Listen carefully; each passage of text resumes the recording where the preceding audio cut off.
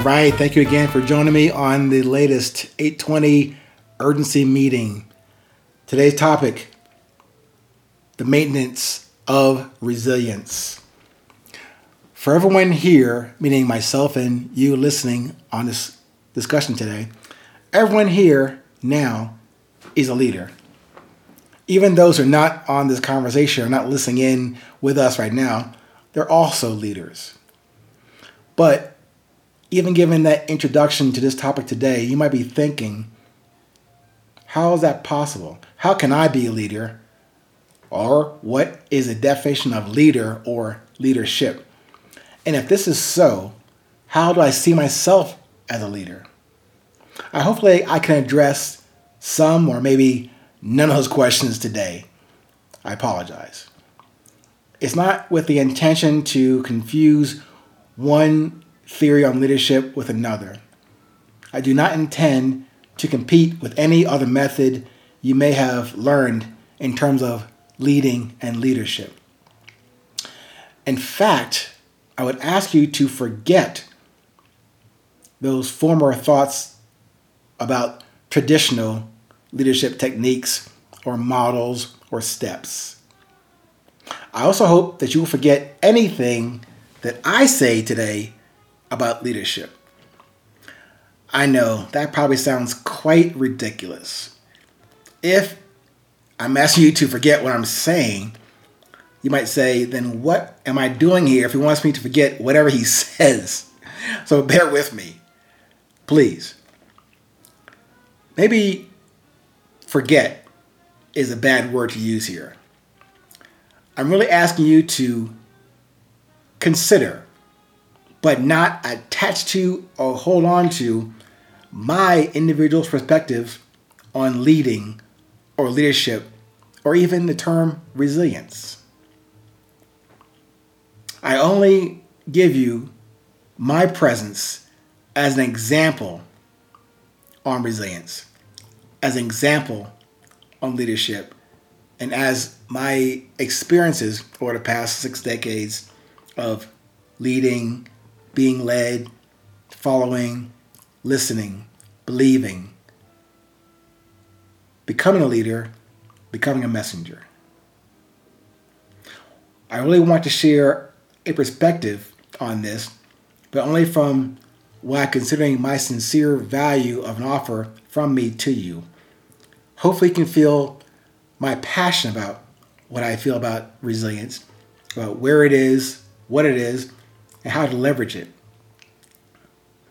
I would like to help you to understand your own beauty of leadership and to give you that or more tools, more options to make a different approach to that awareness of yourself, how to maintain that presence, and to give you more choices in how you choose to exercise that presence.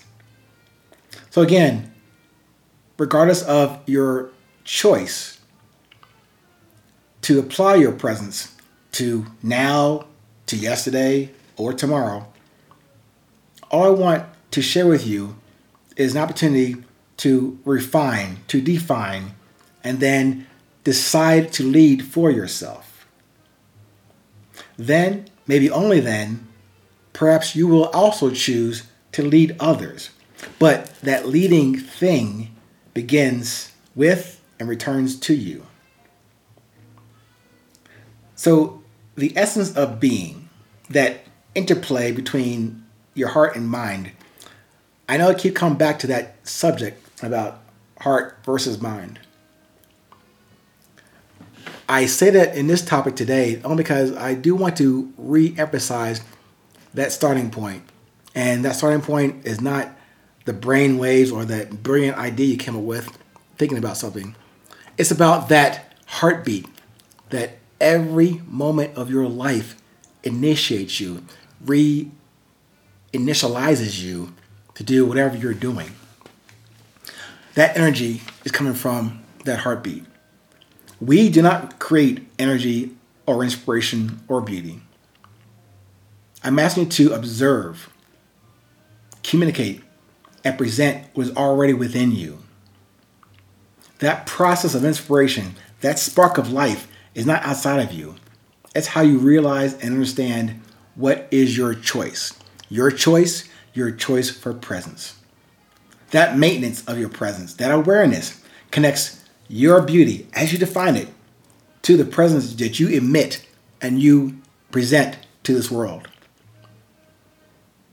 Your awareness becomes apparent in how you apply your presence. That could be your choice of focusing on the past or the future or the present moment.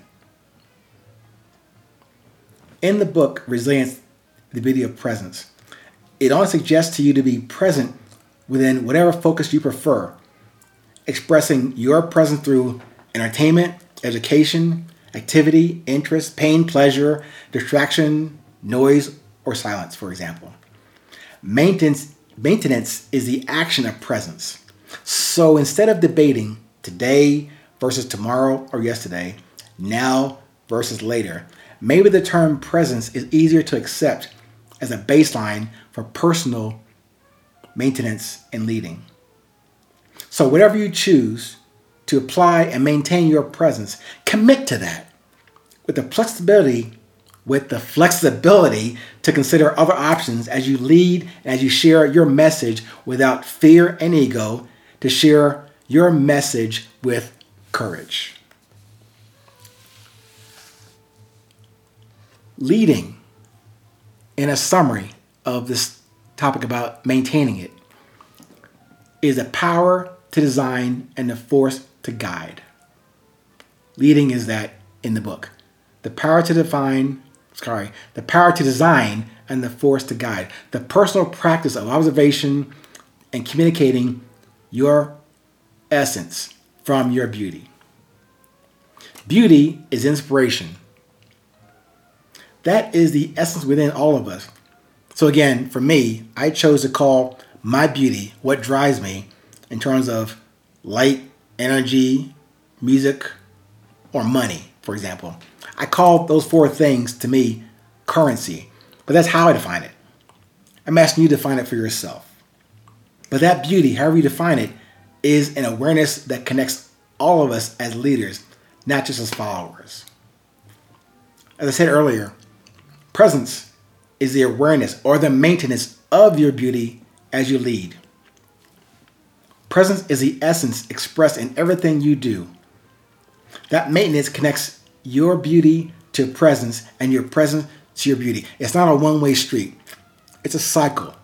It's a spiral.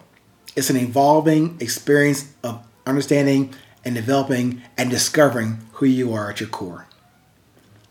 So when we observe beauty and communicate through this observation, we can enjoy and share the capability that we all possess individually and collectively.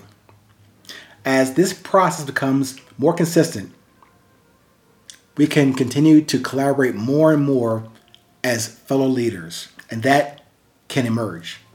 However, that emergence of that awareness is not an evolution. It is simply a wonderful birth requiring commitment and loyalty for us to realize and to enjoy. Thank you so much again. For further information, head over to the 820podcast.com website. Until we meet there, stay present, stay current. It is always 820.